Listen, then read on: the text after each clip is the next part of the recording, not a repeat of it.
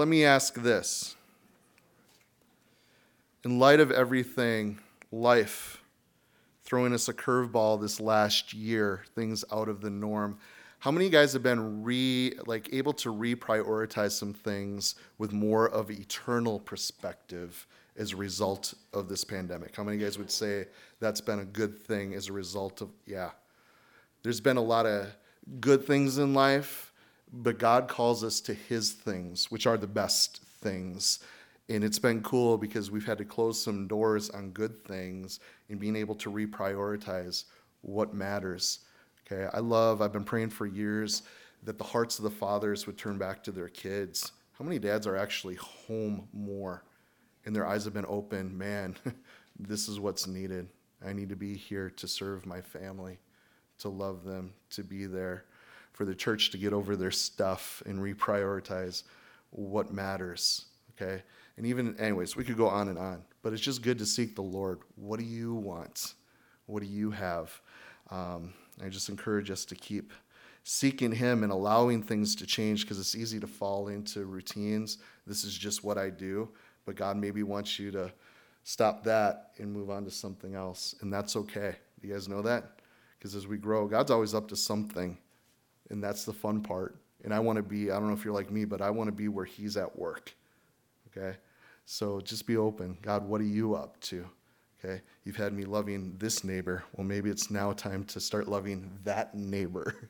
Be open to what he has in that way. Oh, the Lord is good. What did I tell you guys to turn? Romans 2 and 1 Peter chapter 3. Or 2 Peter. Sorry, 1 Peter was last week.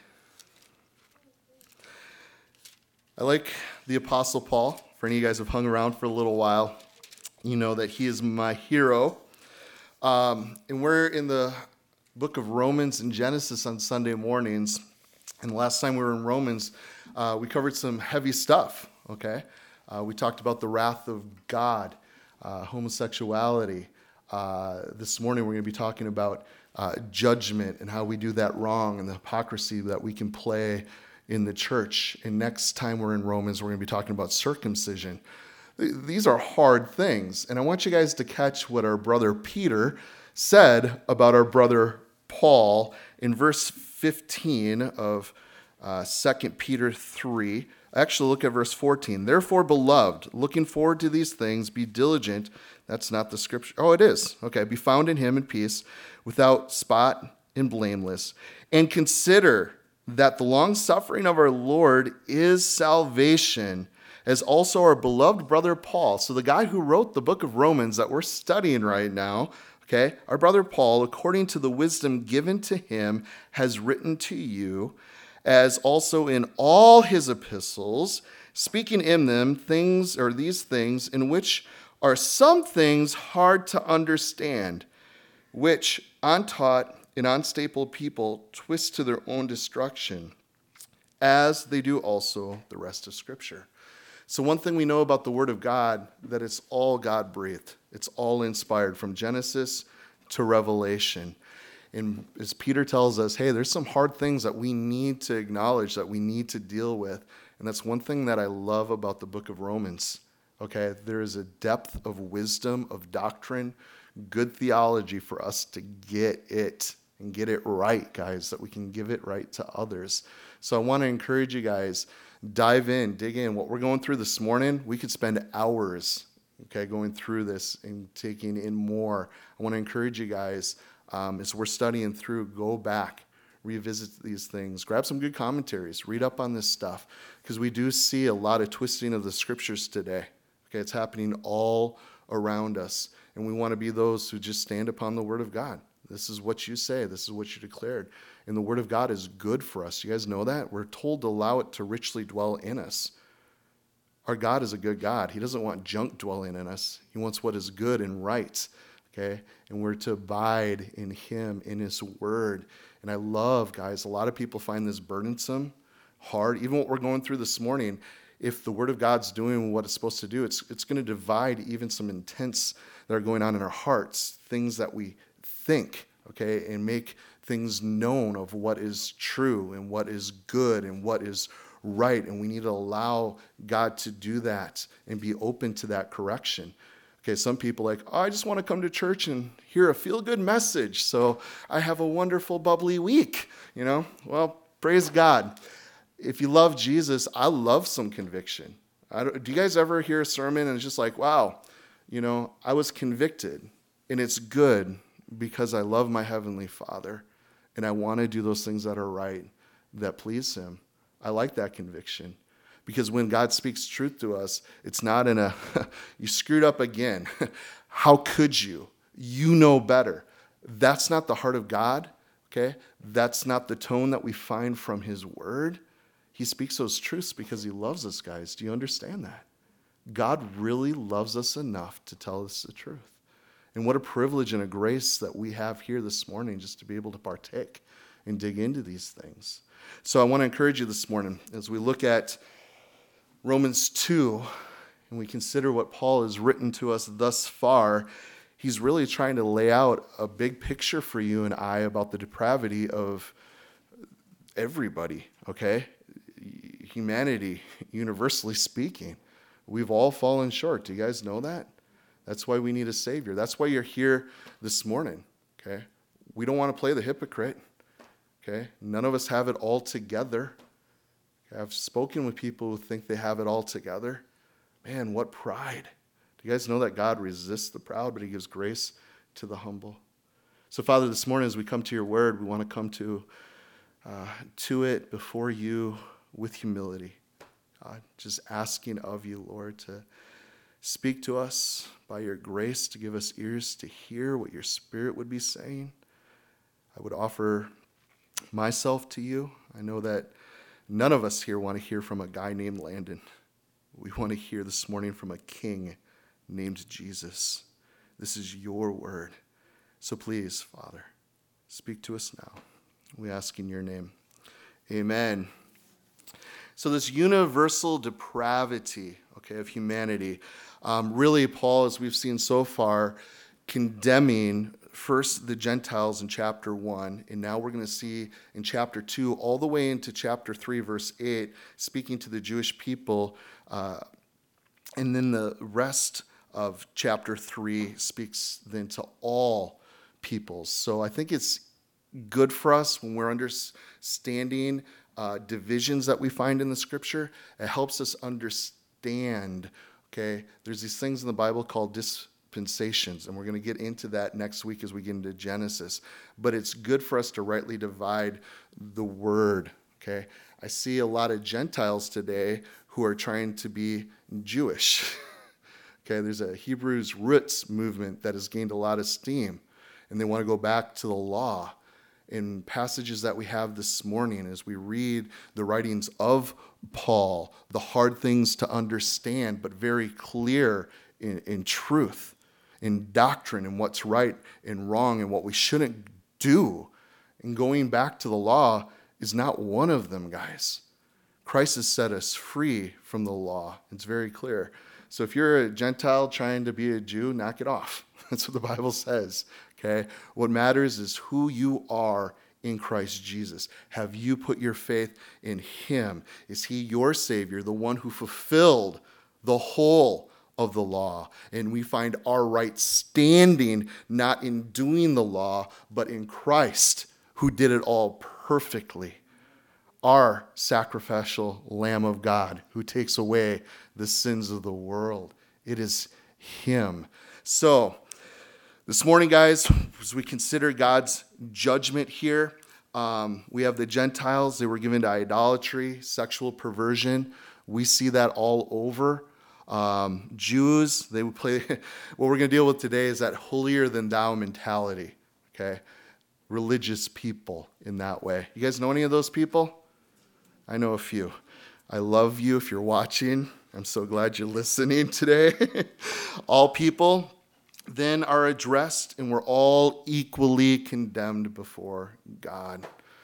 Well, I don't like this talk of condemnation. I thought God was all about love and forgiveness. Why would He condemn anybody in His word? Have you ever talked with people and they're just like, don't tell me that. That's offensive. I'm offended right now by you telling me this. The gospel offends people. Jesus offends people. Remember, Sonny and I were meeting with the Begonias. Some of you guys know them, many years ago. And we were reading from 2 Corinthians at a coffee shop downtown Appleton. We were just having some conversation. And we were reading the scriptures, and we were able to engage a young gal that was at the coffee shop also. And we began to speak to her about Christ, the goodness of God, the reality of the gospel, and how he's able to save. And this gal she was engaged, she was listening, and so was someone else at the table behind us. And she went off because she was radically offended by us sharing the gospel with this gal and telling her these things that all have fallen short. We're all condemned, and this is why we need a Savior. And I'm just sitting there with my wife and Sean and Lena. And if you guys know Sean at all and me, I mean, we're kind of like, hey, this is the truth. And then we had our wives there coming with the grace of God into the conversation, which was beautiful and wonderful. But it's one of those things today, guys. People take offense at everything. Everything. And how could God condemn? You're not a Christian if you have that type of language. Well, that's the type of language of our Lord, our Savior, of Christ whom we follow. And we're going to be offended.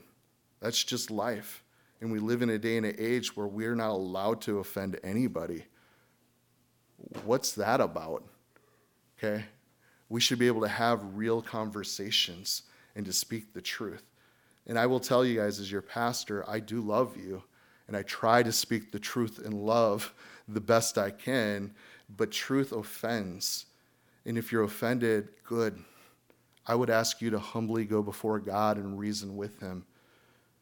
Humbly say, God, I know you're right, even though this is hard for me to swallow, even though these things are hard for me to take. You're right. Bottom line. And I know my thinking's wrong.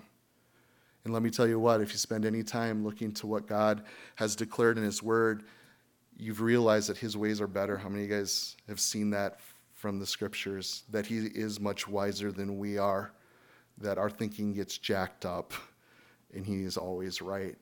So we see this morning, guys. And again, just for a little bit of outline for us, God's judgment is really based upon 3 divine standards. We see in verses 2 and 4 this morning, it's based in truth. You can jot that down if you're taking notes.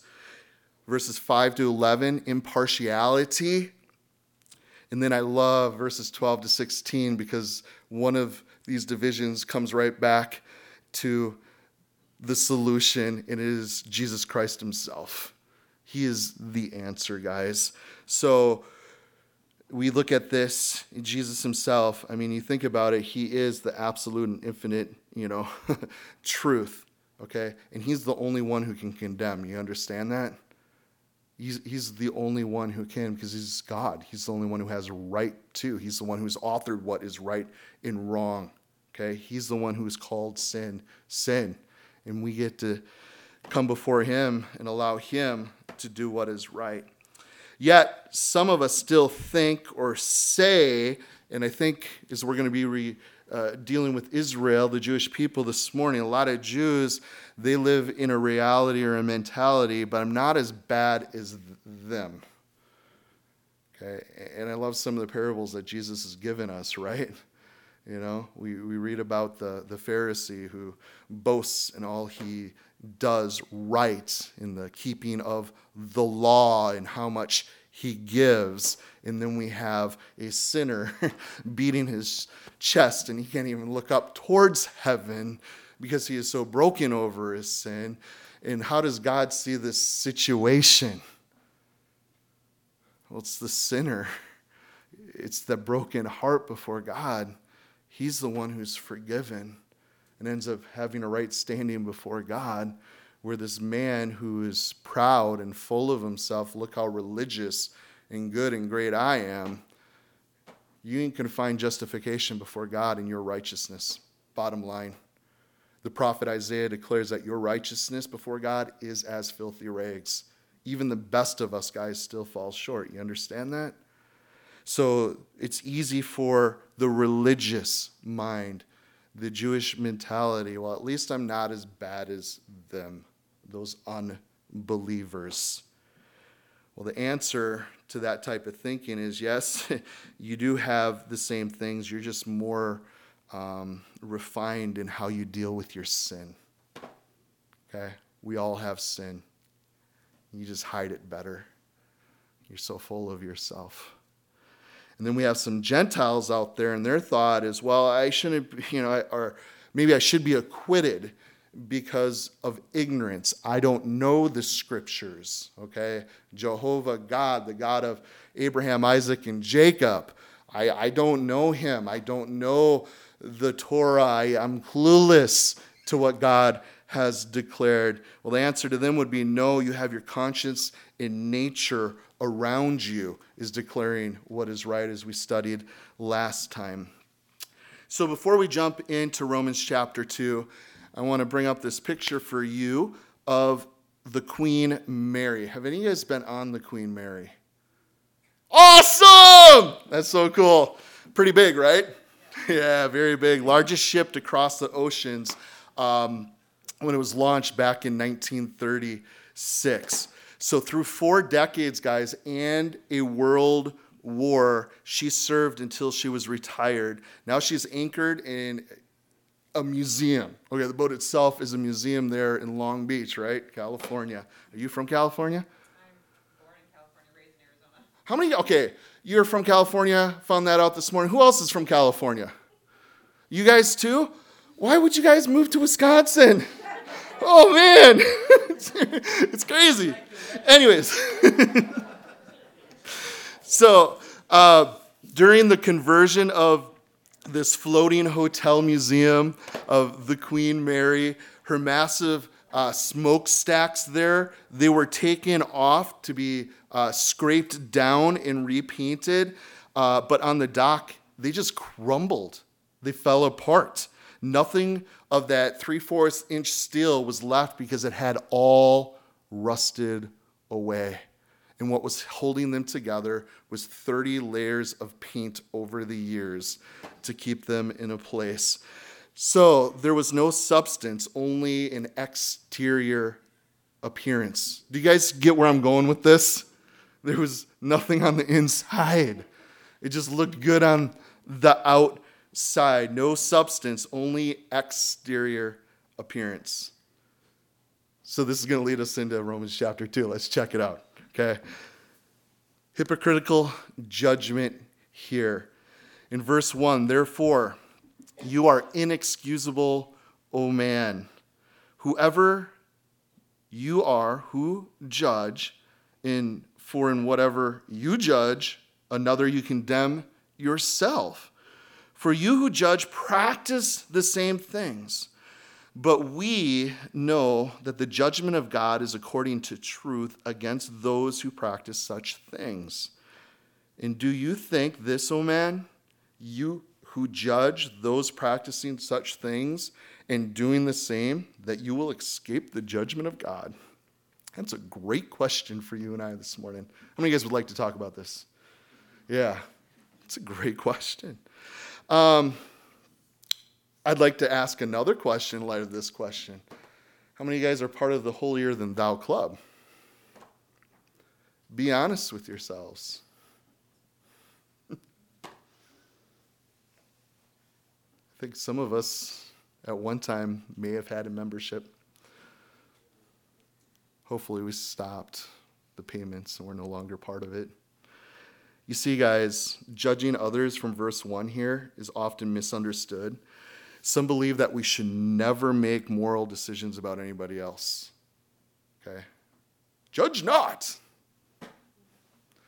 What is the rest of the context around that say in the scriptures for you and I? Actually, God does call us to judge. So should we never confront anybody about a legitimate sin in their life? Absolutely, yes. And you do it in love. That's what the Bible tells us to do. I want to share a story. Well, it's a true story in Connecticut City. Any of you guys from Connecticut? Just SoCal. Okay.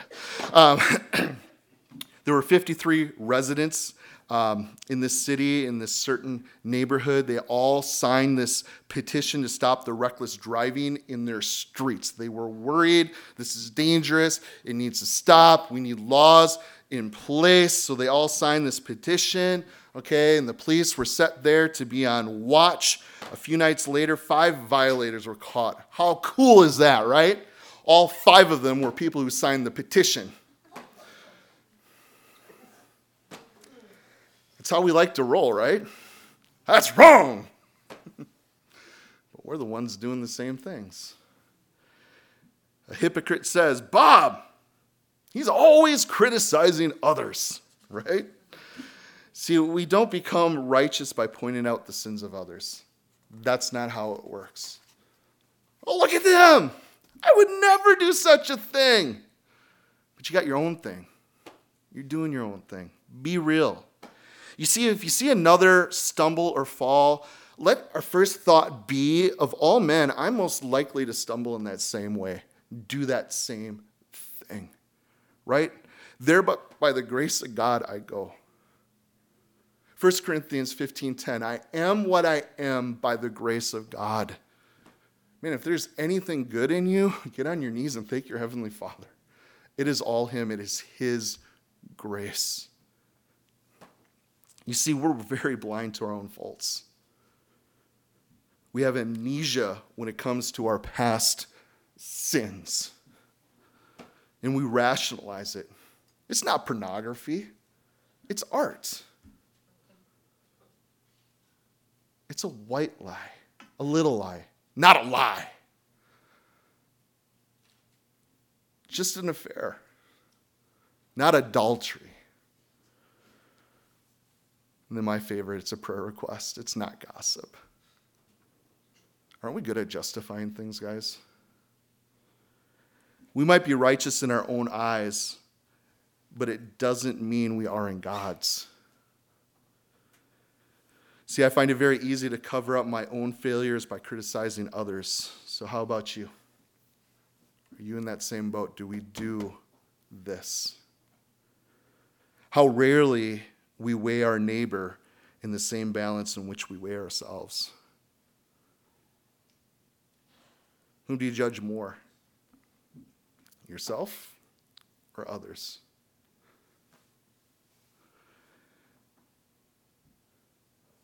I love the goodness of God. Look at verse 4. Or do you despise the riches of His goodness and the forbearance and long-suffering, not knowing that the goodness of God leads to repentance? Now, you guys who like to underline things in your Bible, underline this. It's the goodness of God that leads to repentance. If we sat in round table what we thought would lead us to repentance, I don't think this would probably be one of the first things we'd mention. I think we'd come up with a long list of some other things that would help us repent. But God says it's His goodness. So I want to chew on this for a moment with you guys and underline that. The goodness of God leads to repentance. Even put a star next to it, or maybe a heart. Be reminded of this truth.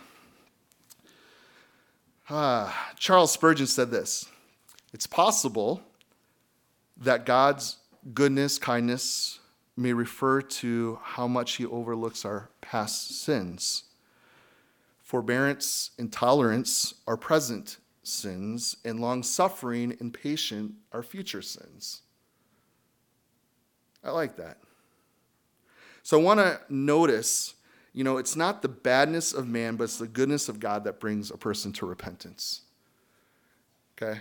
There's a lot of bad people out there. A lot of bad people. Aren't you all glad that they're in jail? The difference is you just didn't get caught. We're all bad. We've all fallen short.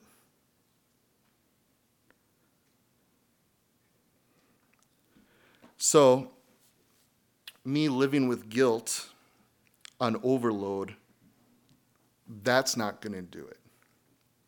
You know how many people I've counseled that are living under the burden of guilt and shame?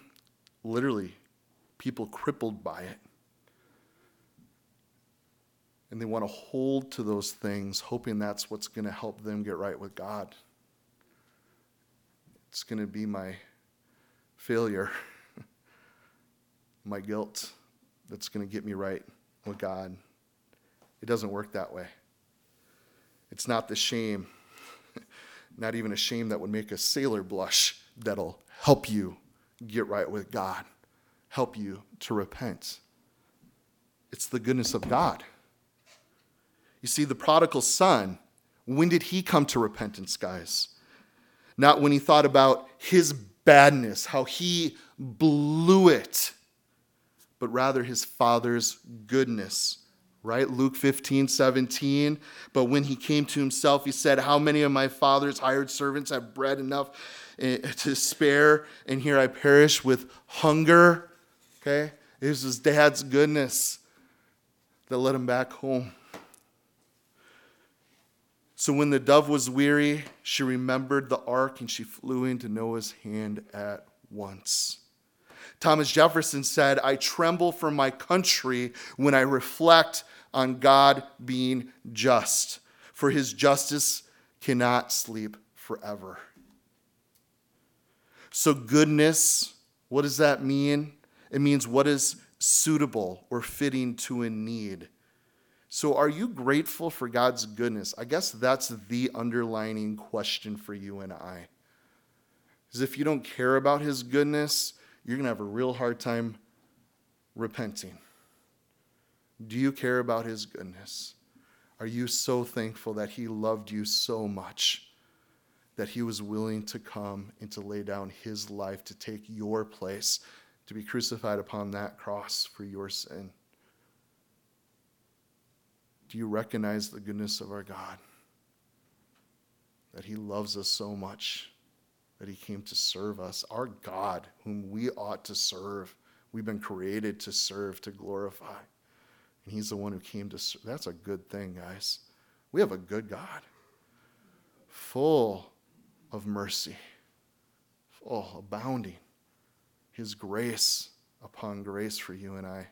Man, our God is good. What a Savior. That's going to make me repent. Because I can wallow in my junk pretty good and stay there and even keep spiraling farther and farther down. That's me. But the goodness of whom my God is, my loving Heavenly Father, wow. How can I not love him back? How can I not want to do those things that would honor him and please him? It's his goodness, guys. So let's consider faith now. Faith proved by works. Look at verse 5. It says, but in accordance with your hardness and your impenitent heart, you are treasuring up for yourselves wrath in the day of wrath and revelation of righteous judgment of God. And who will render to each one according to his deeds? Eternal life to those who by patient continuance in doing good seek for glory, honor, and immortality. But to those who are self-seeking and who do not obey the truth, but obey unrighteousness, indignation and wrath, tribulation and anguish on every soul of man who does evil, of the Jew first and also of the Greek. But glory, honor, and peace to everyone who works what is good, to the Jew first and also to the Greek, for there is no partiality with God. So in verse 5, this word hardness in the Greek is sclerosis. What? That's kind of cool, Pastor. Thanks for sharing that. You guys understand that sclerosis is an abnormal hardening of body tissue. Multiple sclerosis. How many of you guys have heard of that before? Right? It's that chronic, typically a progressive disease involving damage to the sheaths of the nerve cells in the brain, also the spinal cord, whose symptoms may include numbness, impairment of speech, muscular coordination, blurred vision, and severe fatigue. So let's put this into the spiritual sense for a moment. Wouldn't that stink spiritually speaking? Absolutely. So do you guys see the abnormal hardening of our hearts before the Lord is not a good thing? How many of you guys can testify that when you came to faith in Christ, you could literally tell that something had changed in your heart? There was now a softness to your heart that wasn't there before. How many of you guys can testify to that? Isn't that the coolest thing? It is so beyond anything that we would understand. We didn't even know it was possible. We understood the struggle and the hardness of our hearts. But part of the promise we were given in the Old Testament by the prophets is that God would take that heart of stone. He would take it and he would give us a new heart, a heart of flesh. That's what he does to us when we're born again. And now this heart of flesh, it is alive. It can be soft. It can be sensitive to the Lord. It can love in ways it never loved before. Only God can do that, guys. But also, how many of you guys can testify, and especially you who've been in the Lord for a while, that there are seasons where that soft heart can get hard in ways towards the Lord. And then his goodness, because he loves us and because we're his kids, he'll come and spank our butts. He'll chasten us, and it gets our heart back to where it should be. That's our loving Father, but we're willing to receive that chastening because we have a new heart, and that heart is for the living God, for our heavenly Dad who loves us enough to spank us when we need it. And I'm so thankful for that. But in the spiritual sense, guys, it's scary when our hearts get hard. Okay? I look at some brothers and sisters who are not with us any longer. What happened? Well, just one day they just decided, I'm done with God, I'm out of here. Forget you guys. It's a slow fade. You guys ever hear that song by Casting Crowns? I love that song. Because it speaks truth. Watch out for that slow fade. A little bit of hardness today, a little bit tomorrow, a little bit more the next day, and a little bit, I'm still hanging around, I'm still believing. But you keep allowing that hardness of the heart to get harder and harder to a point where I just don't even want to deal with you anymore, God. It's not a good place to be in. And I think that happens by slowly treasuring up. Slowly treasuring up sinful things. How many of you guys like coffee? Yeah, you're my peeps. We have a kettle. We use a French press. How many of you guys use French presses? A few. You're my super peeps. We got a kettle. Okay, some friends of ours bought it. It's the one that you put on a thing and it automatically heats up so you don't have to put it on the stove. Any of you guys have one of those? They're so cool. Anyways, we have here in Kaukauna really hard water. How many of you guys live in Kaukauna and know what I'm talking about? Yeah, I'm sorry, guys. It's just the nastiest water of all time. But we have a filter in our sink for our drinking water. So I turn it on, but it runs so slow because it has to go through the filter. It takes a little while. So I'll put the kettle out to fill it up, but it goes so quietly and so slowly. And I'm sitting there, it's on the counter, I turn the filter and I'm filling it up. I get distracted once in a while. And I start doing something else. And you barely can hear it filling in the background. And there's been several times, hey babe, I know you're watching at home. It's overflowed. I'm like, oh no. How did I miss that? How did I allow that to happen? It's now getting all over my counters and now, falling on the floor. And that's when I hear it, is when the water starts going all over our kitchen floor, right?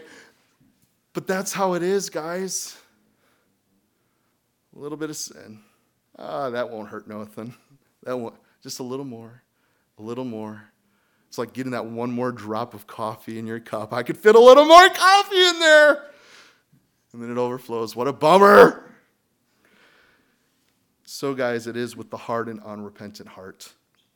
Drop by drop, it's storing up wrath for itself. That's what it's doing, and not realizing that it's happening. That's the bummer. So that stream, it can come eventually dammed up, gathering forth, and then one day it just breaks forth completely. It's not fun. We don't like seeing anybody go through that. One of Isaac Watts' stanzas read, "Thousands make a wretched choice and rather starve than come."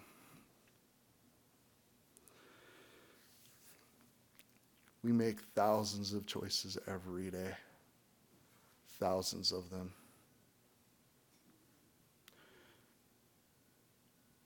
Do they all have eternal worth? No. But many do. And I want to encourage you, my brother and sister, when the Holy Spirit is knocking on your heart, speaking truth. Maybe even the Holy Spirit alarm's going off. Stop. Don't go there. Turn around. Run. Do it. Okay? He sent us the helper. He is with us. Okay? Do what's right. Well, Pastor, how do I know what's right? All Scripture is given by God. It's profitable for doctrine, what is right. And for reproof, what's not right. Okay? And it will correct us. It will get us right. And it will give us instructions how to stay right. That the man of God may be complete, thoroughly equipped for every good work. Okay? God in us is our hope. Follow him. Stay near him. So verses 7 to 9, guys. Not one sin escapes the righteous wrath of God. Sin is always paid for. Do you guys know that? Always paid for. Either by Christ, who is punished for our sins, or by the sinner who reject him and suffer the eternal punishment. And then verse 10, see, a person's doing good shows that his heart is regenerate, right? Is my faith proved by my works? That's the question. We're not saved by the good works. That's religion. You guys know that when Jesus came, he spoke to that and spoke about how religion is not going to help anybody. It's actually a false hope. And you think about all the religious systems of today. How many people are gathering together today or this week in hopes of doing something right in order to make it to heaven one day? There's nothing we can do. There's the one who's done. Jesus Christ. He did. It is finished. There's nothing left for us to do except to receive the gift of eternal life that he's able to give. Receive the forgiveness of sins in whom he is the only one who can give. It is a gift to be received by faith. But once you come to faith, guess what? Things are going to change in your life and things are just going to start to work out. God, you tell me to love my enemy, but he's really my enemy and I really don't like him. How am I going to love him? Boom! I'm born again. I'm saved. Now there's love in my heart for my enemy. Where did this come from? Not of you. Your heart sucked. It's the new one that God gave you. And he dwells and lives within you. That's why you're able to love other people now. Wow, this is so cool. I know you guys know these things, but this is truth that we need to get, that we need to remind ourselves of on a regular basis. That's why I love the scriptures. Some of you guys may be here this morning and you're not in relationship with God. You've been playing religion for a while. You need to repent. You need to get on your knees and ask God for forgiveness and put your faith in him. Salvation is only in him. He is Savior. If you think you can save yourself, you are playing God, and that is idolatry. That is sin. You need to repent and knock it off. So, let's consider hiding behind religion for a moment as we look at verse 12 here together.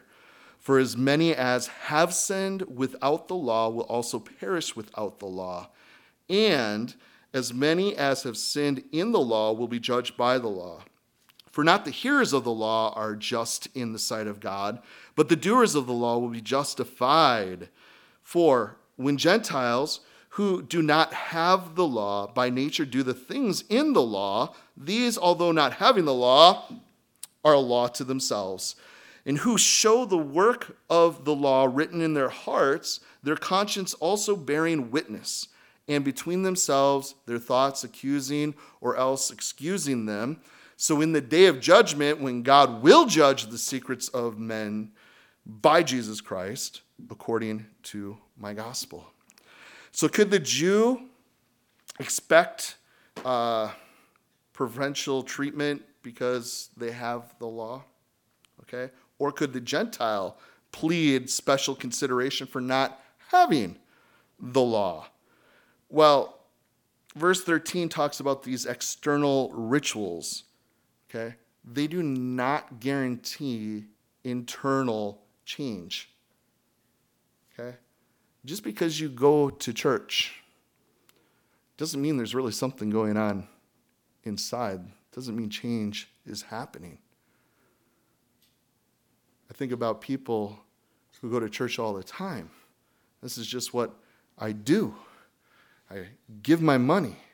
I partake of the Eucharist. I do this. I do that. I even got baptized. I got wet. Look at me. I get to go to heaven because I'm doing these things. No, you get to go to heaven because of what Jesus did. I think I've shared with you guys before, but I shared with an 80-plus-year-old Catholic woman one time. She didn't just go to Mass once a week. Do you guys know that she got to go to Mass every day? That's what she did. And opening up my Bible and sharing the gospel with her, she's been in Mass her entire life, and she's never heard the gospel. How is that even possible? How had she placed her hope in her being good? This is what I've done my entire life to make sure I get to go to heaven. I trusted what this man had been telling me my entire life, what my family taught me, the traditions that we have. I'm a good person, and that's why I get to go to heaven. I've done all these things. And you're telling me God says that's not good enough. Yeah.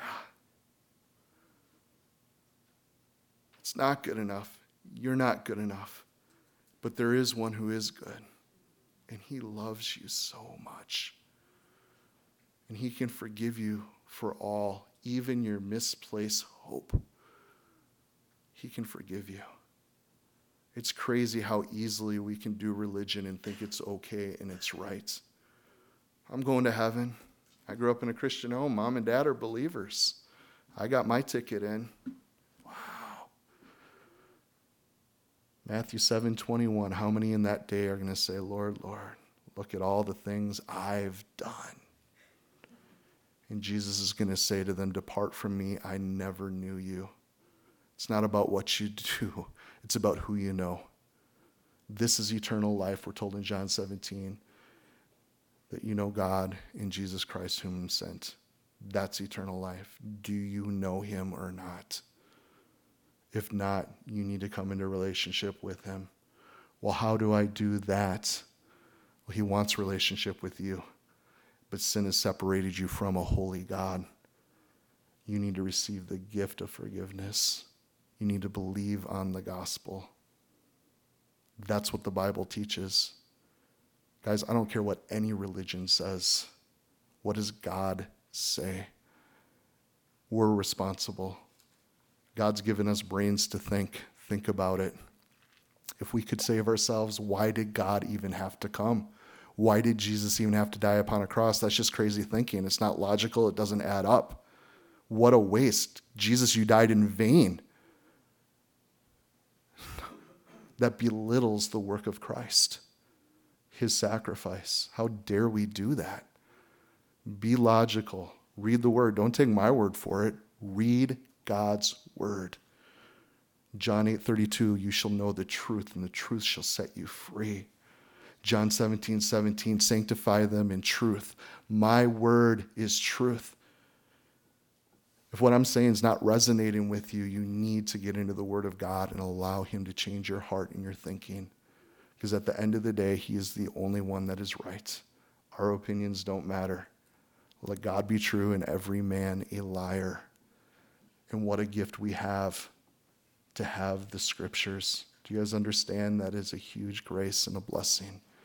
And how many of us who are religious probably even own multiple Bibles that are just gathering dust on our bookshelves. And we're going to stand before our Maker one day and say, hey, look what I did. I'm good to go. I was a part of this denomination or went to that church or did these things. You guys know that Jesus wept right before he went to the cross to die for us? He wept. Right before he came, lowly riding on a donkey from the Mount of Olives to be hailed as king. And then moments later, everybody turning his back on him, crying out, crucify him. Oh, you're our king. No, you're not. We want you dead. And who wanted to kill the Savior of the world? It was the religious people. And we see it today. We can do so much church, do so much religion without Jesus. Doesn't it break your heart, guys? Because he is the hope of the world. And he wept that day before he came riding in on that donkey. He wept. And he said, if you only would have read, you would have known. I know a lot of you guys want to share the good news with people.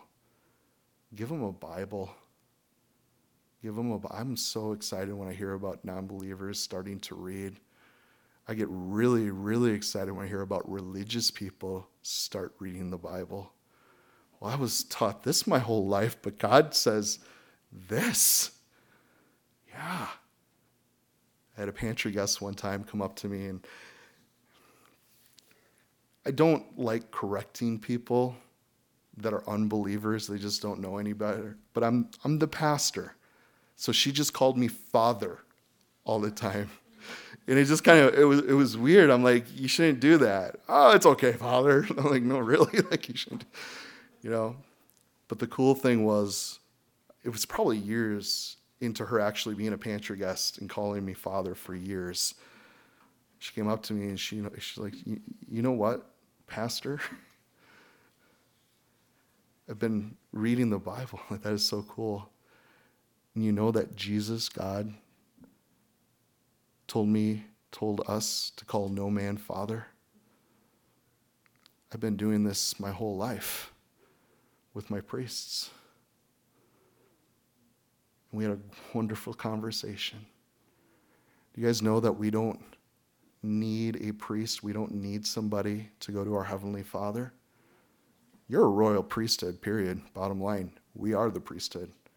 We are the saints, not some church that assigns. You guys ever read that in the Bible? If you are born again in the Spirit of God, you are a saint. Isn't it awesome how the Word of God can set us free from just crazy tradition of lies? It's the Word of God. And I don't know if you guys have seen this to be true. You can tell people the truth, but it's something different when they read it for themselves. Wow, this is God's Word. You know what? He's right.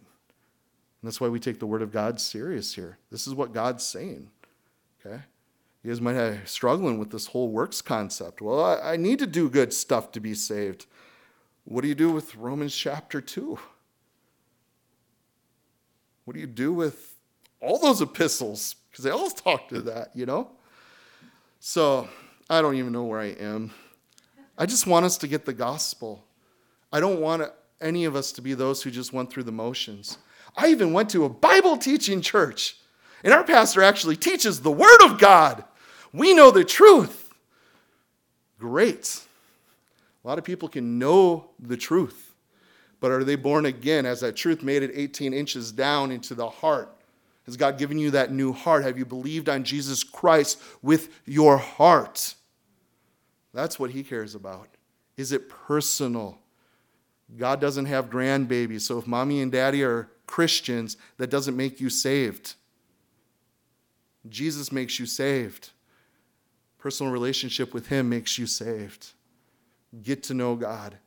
And if you don't know him, get on your knees and read the word of God and believe it. And you will be saved. And then you'll come back next week and be like, wow, you guys will never guess what happened. That whole heart thing you were talking about. Yeah, I can see now. My eyes are open.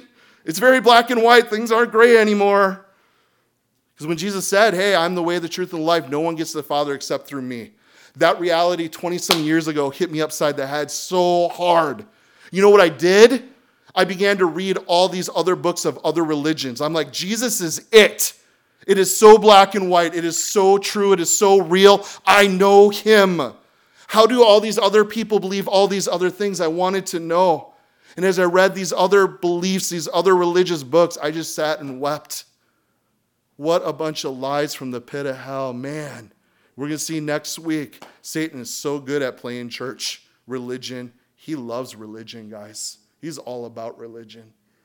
Anyways, we need to finish this because I want to worship Jesus right now. He's so good, isn't he? It's his goodness that leads us to repentance. So these external rituals aren't going to do any transformation in our lives, guys. William Bradford, he was a governor of Plymouth, during a colony there of the Pilgrims. He insisted, those who believe in the Holy Scriptures are bound to observe its teachings. Those who do not are bound by its consequences. I want to share another quote by Helmut Thickel. He says, a salty pagan, full of juices of life, is 100 times dearer to God, as also far more attractive to men than a scribe, a religious dude, who knows his Bible, in whom none of this results in repentance, action, and above all, death of self. A terrible curse hangs over the know-it-all who does nothing. And another one by one of my faves, A.W. Tozer. How many of you guys have read any of Tozer's stuff? Oh, yes, enjoy. We modern Christians, he said, are long on talk and short on conduct. It is easier to pray, Lord, help me carry my cross daily, than to pick up the cross and carry it. Would you guys agree? Yeah. Lord, help, I believe. I know what you've said. Then do it. Do it. Yeah, pray for help, but do it. Don't just be hearers of the words, James 1:22, but be doers of it. So moral Gentiles in verses 14 and 15, who do by nature the things required by the law, they show that the law is not to be found on tablets of stone, but to be inscribed where? On the hearts of men. Okay? He's written upon our hearts, and then is reflected in our actions, our conscience, in our thoughts. So your conscience accuses or it excuses you according to verse 15. I like that. That brings a lot of clarity to this passage of Scripture. You see, many people have only their bad memory to thank for their clear conscience.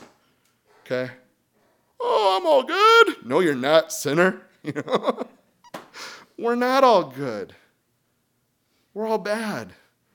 But we've been saved. We've been forgiven. Okay? You see, cowardice asks the question, is it safe? Conscience asks the question, is it popular? Consensus. Is it popular? And then conscience asks, is it right? That's pretty good. Okay, Dr. Martin Luther King said that. And I'm just like, that's exactly it. You see, conscience is defined as that inner feeling or voice viewed as acting as a guide to the righteous or wrongness of one's behavior. Okay, the dictionary said that. And then we have Martin Luther. He said this, my conscience has been taken captive by the word of God, and to go against conscience or Scripture is neither right nor safe. So conscience is an important part of human nature, but is not an absolutely trustworthy indicator of what is right and wrong. Jiminy Cricket. You guys know Pinocchio's conscience, right? Okay. Well, the Blue Fairy said, now remember Pinocchio, be a good boy and always listen to your conscience to be your guide. Well, if you're taking notes, Acts 23:1, one's conscience can be good and clear, Acts 24:16. But it also can be guilty, Hebrews 10:22. It can be corrupted, Titus 1:15. It can be weak, 1 Corinthians 8:7, verse 10 and verse 12. And it can be seared, according to 1 Timothy 4:2.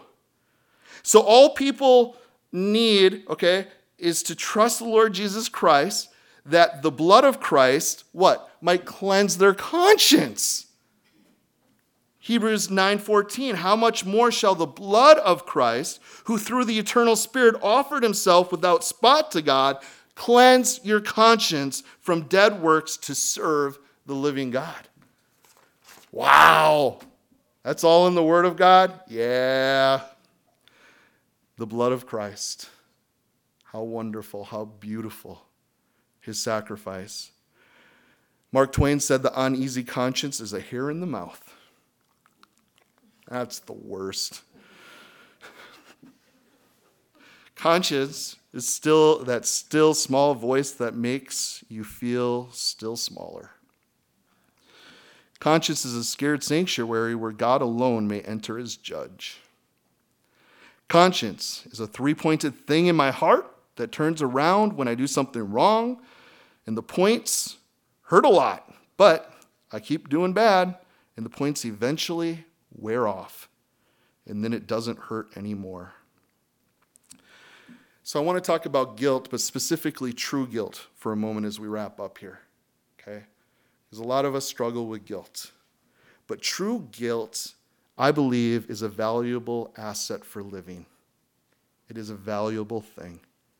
It helps us when we hurt others or we betray our own standards or our values. God uses guilt to influence us to change our minds about what we're doing, which also can help in leading us to repentance. So if we never felt guilt, we would not follow rules or standards, obey the law, or have good relationships with loved ones. So the last verse I want to look at is 16 here. In the day when God will judge the secrets of men by Jesus Christ, according to my gospel. So as we talk about God's judgment, let's do a quick recap. He does it honestly. Did you guys catch that in verse 2? He does it honestly. Without partiality in verse 11. And then no secret is hidden from him in verse 16. You think you're getting away with something? God sees it all, guys. You see, God revealed himself to the Jews through the law of Moses written on stones of tablet, to the Gentiles by writing it on their hearts. So have you been frustrated trying to run from some sin of your past? Have you found frustration there? Are you ready this morning to take it to Christ? I hope so. Because he's the one who can forgive. He's the one who can renew, make new. He's the one who's able to help us, guys. So what we're going to do in our remaining time is we're going to partake in communion together, and then we're going to worship the Lord. I want to encourage you guys as we partake of communion together, which I've asked Lance to do our devotion for this morning and to pray. I find personally when I'm able to come to the Lord's table, that's when I'm able to do business with him. Because I can play the game. I can even lie to myself. But there's something about coming to the Lord's table where I feel like I got to get real and do business. I don't know if you guys ever sense the thing, but when we consider his life, his sacrifice, it's like, oh boy, it's your goodness, God, that leads me to repentance.